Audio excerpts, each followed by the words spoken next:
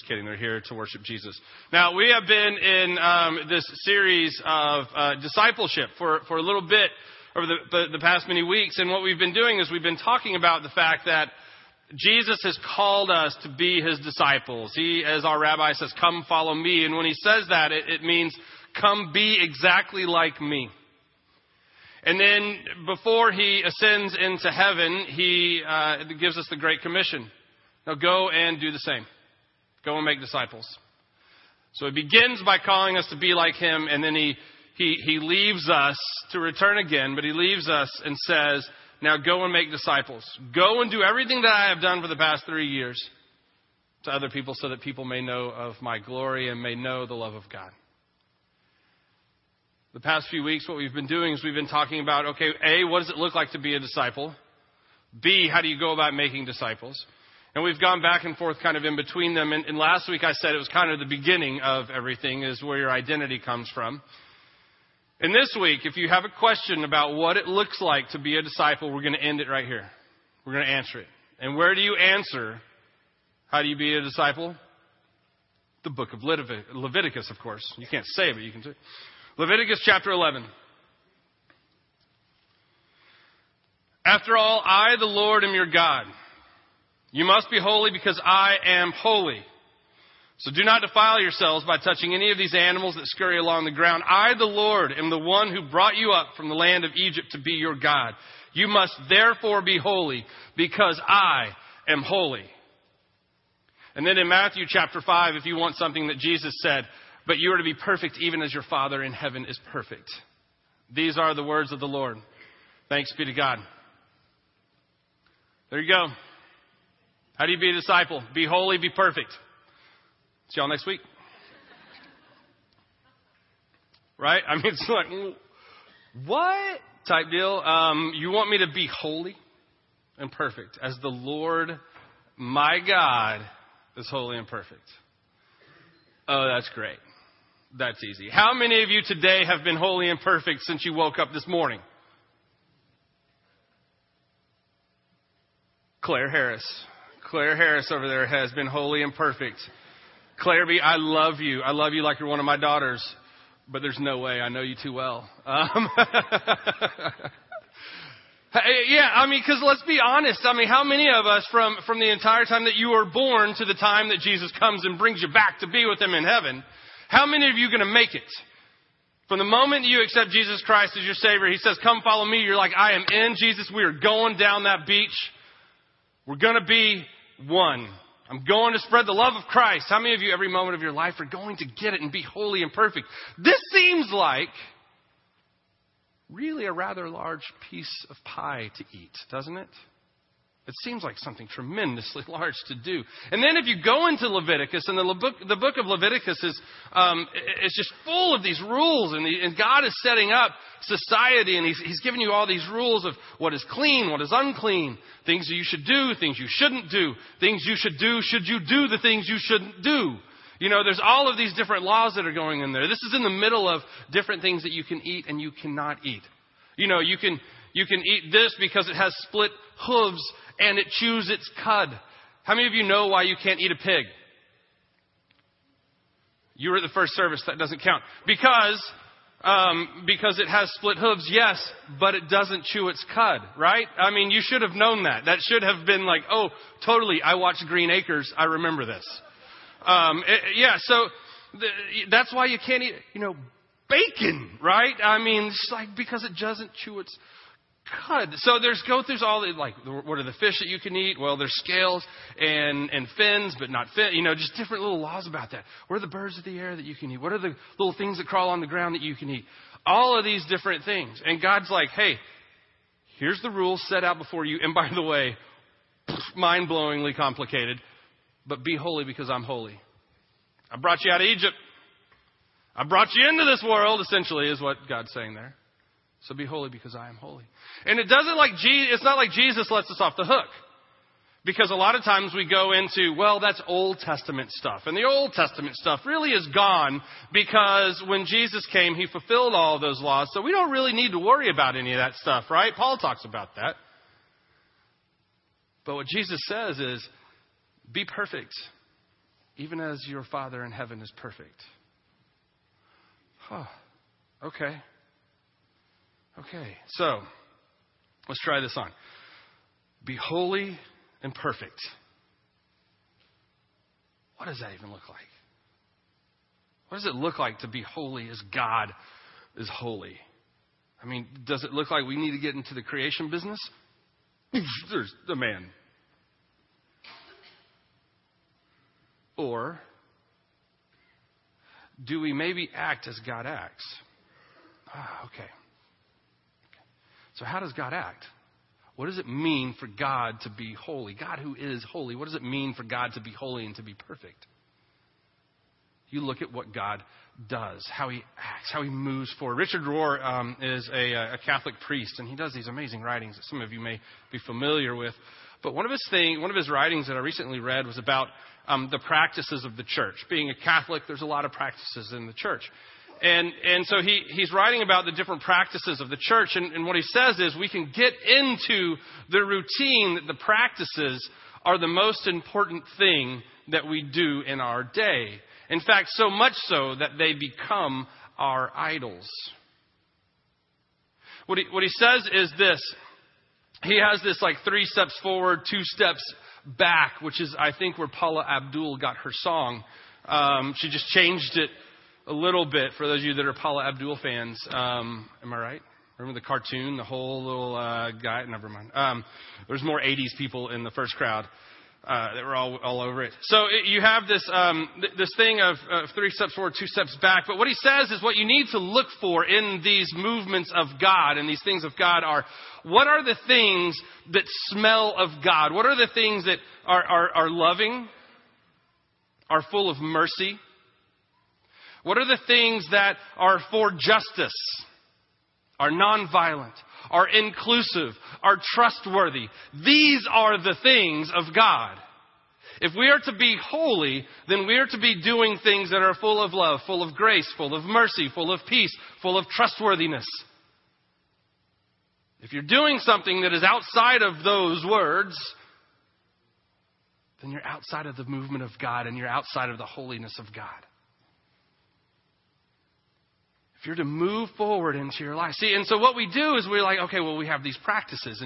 And we take these different practices like, I'm going to wake up every morning early.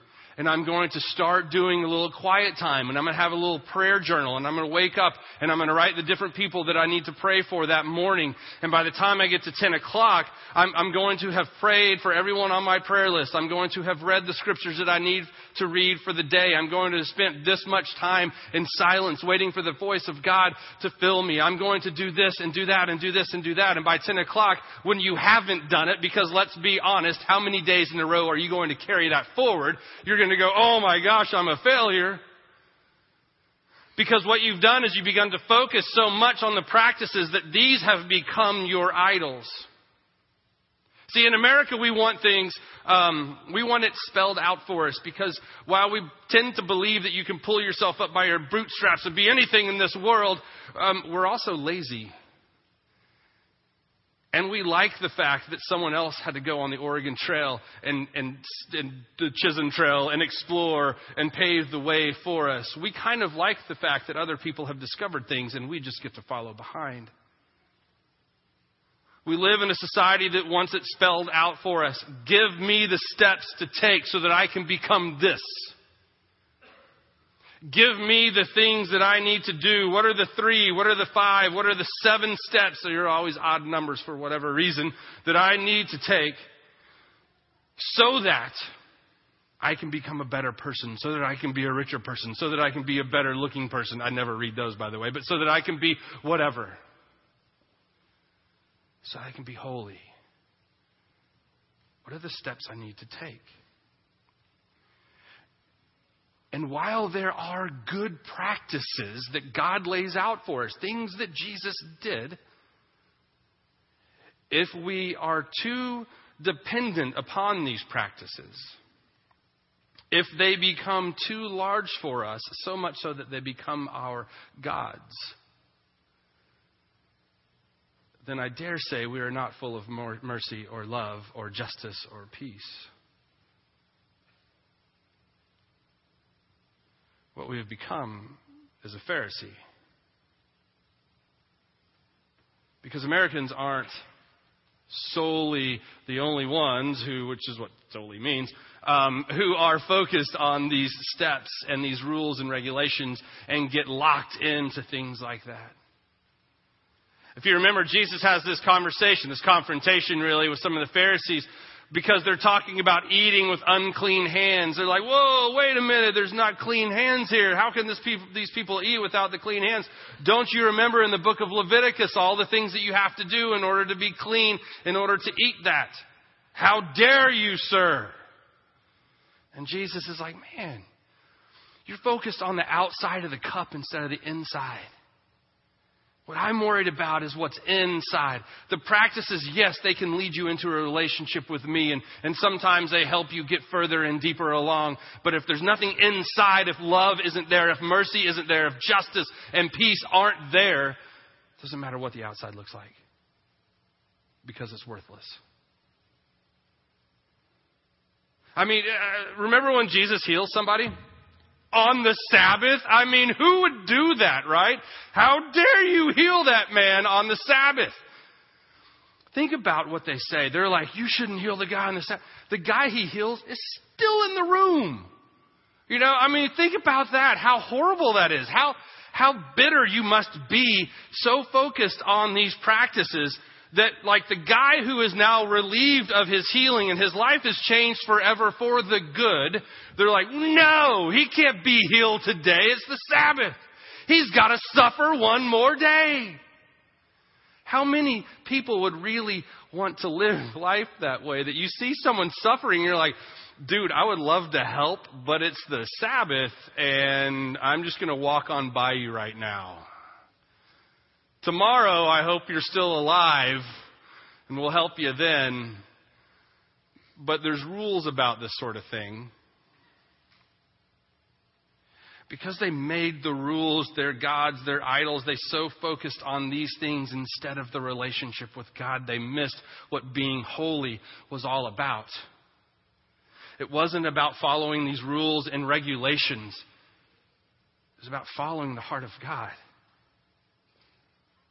It's about following a life, living a life into a place of love and mercy and justice.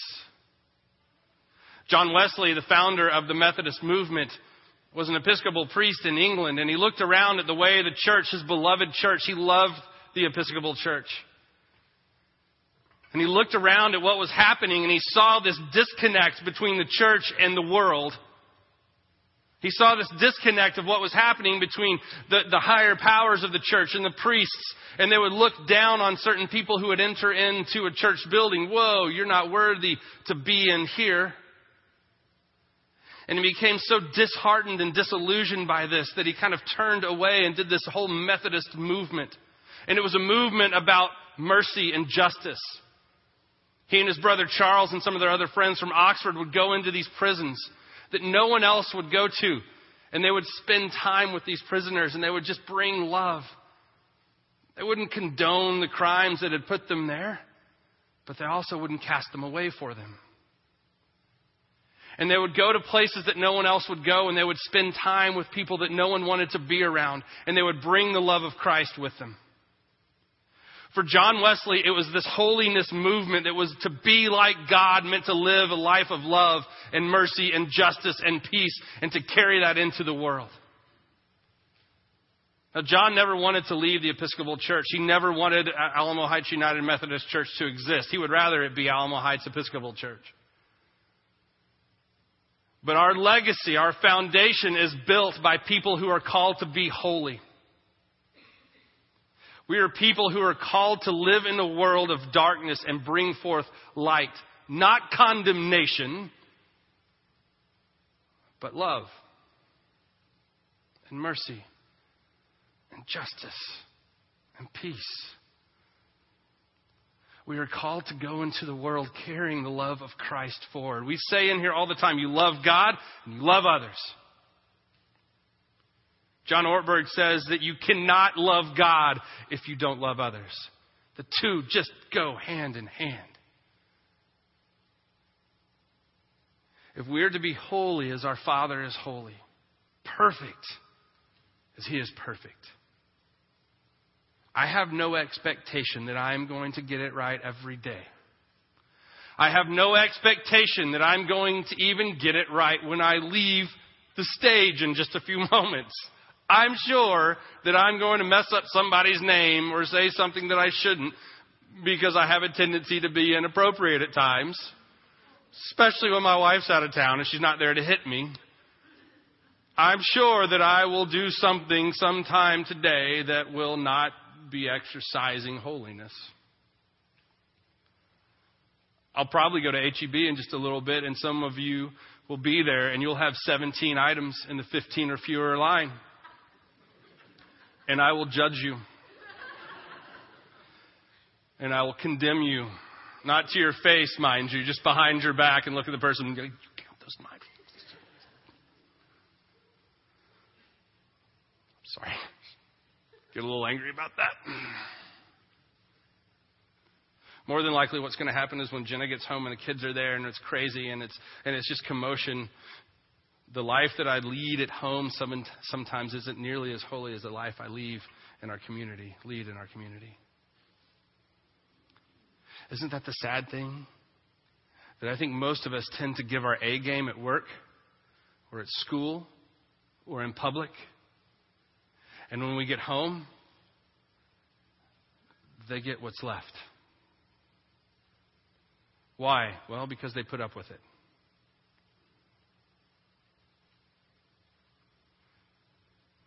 I said this at the first service too, and somebody said, I'm telling your wife. She knows. But what if we became people who had a filter in our mind somehow? Maybe you don't have as many voices in your mind as I do, so it's easier for you.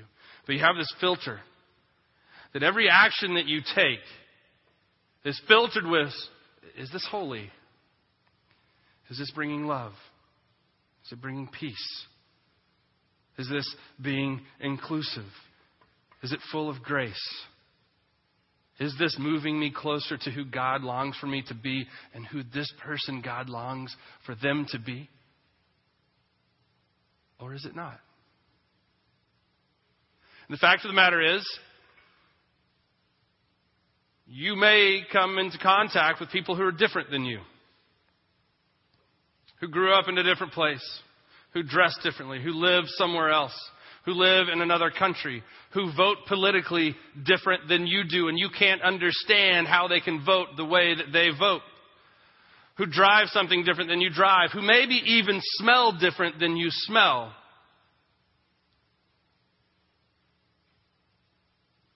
The big quest for all of us, as we are to be as our rabbi, is to be holy even to them. Because if you look at the story of Jesus, and we know that Jesus was into the laws and the regulations of what God had set forward. We know that he celebrated the different feasts that were aligned in the Jewish faith. And there's a bunch of them. We know because it says so in the text, the different times that he stops to do specific ritualistic Hebraic things. We know that he was a good Jew. We know that he was into the regulations and the rules and the laws. We know all of this. But most of the story of Jesus isn't about that. Most of the story of Jesus is about him loving people that no one else would. It's about him going places where no one else would go. Touching people who no one else would touch. Crying with people who people just didn't care about. Feeding people who were hungry and left to die. That is the story of Jesus. That's what it means to be holy. May we be people who are holy. Because our Lord, our God, our Father in heaven is holy. Let us pray. Heavenly Father, we thank you and praise you for the gift of life that you have given each one of us.